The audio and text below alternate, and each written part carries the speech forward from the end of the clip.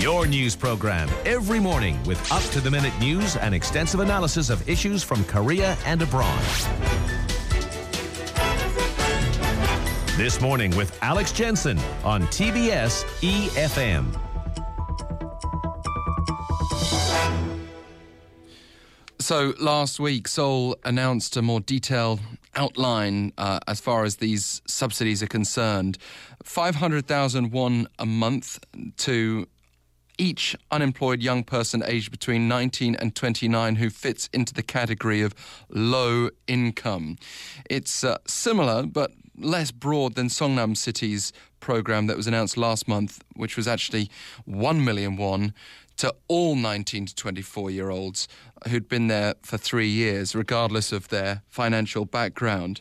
Now, in April 2013, EU member states established the Youth Guarantee to provide practical support to young people also transitioning into work. And we've got Professor Ken Roberts from the School of Sociology and Social Policy at the University of Liverpool in the UK on the line.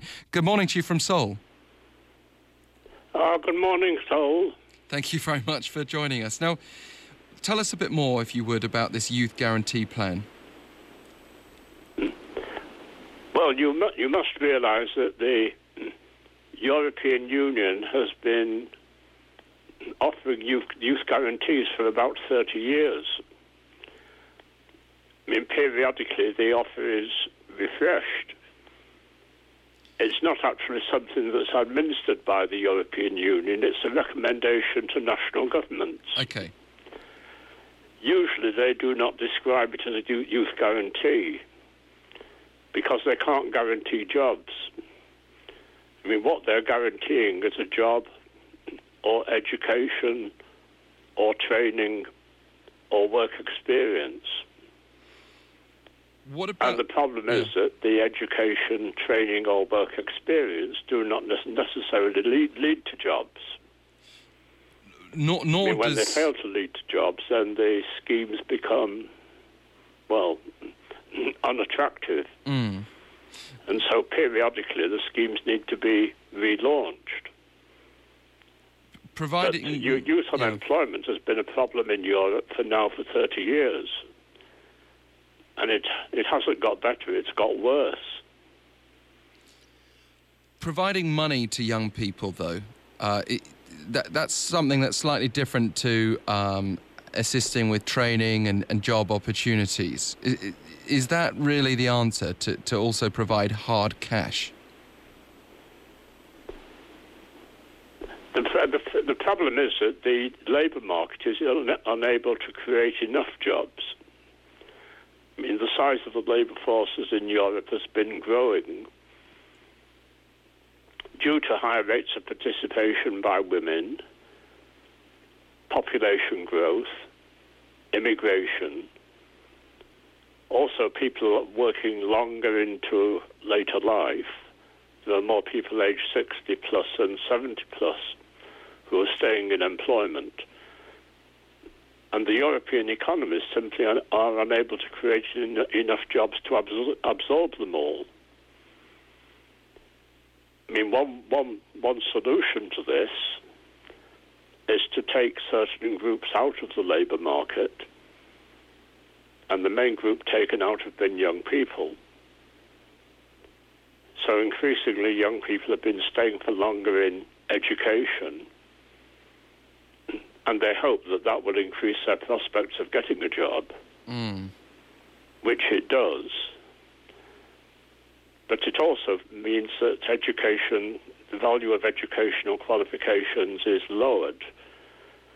So as more people go to university, the types of jobs that university graduates get gradually deteriorate. I mean, some get traditional graduate jobs, but others are doing lower level types of jobs. And the people who don't go to university get squeezed out of jobs altogether.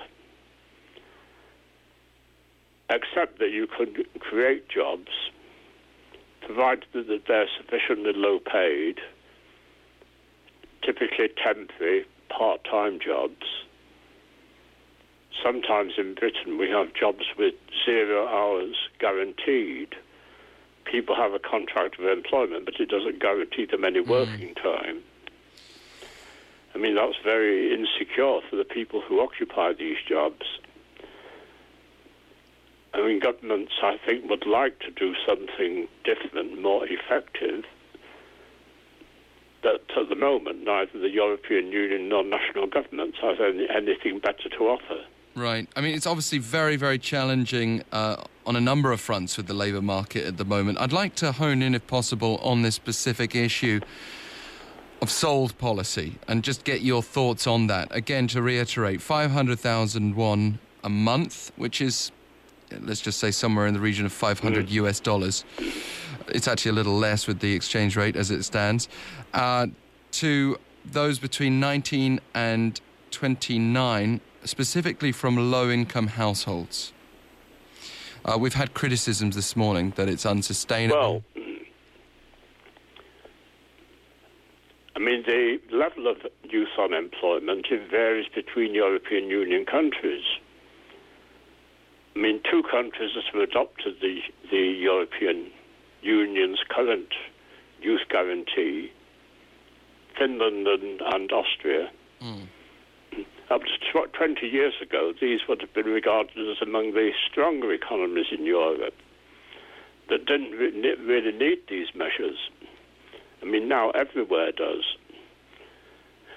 I mean, unemployment is generally highest in the south of Europe, and it's higher in Eastern Europe than in Western Europe.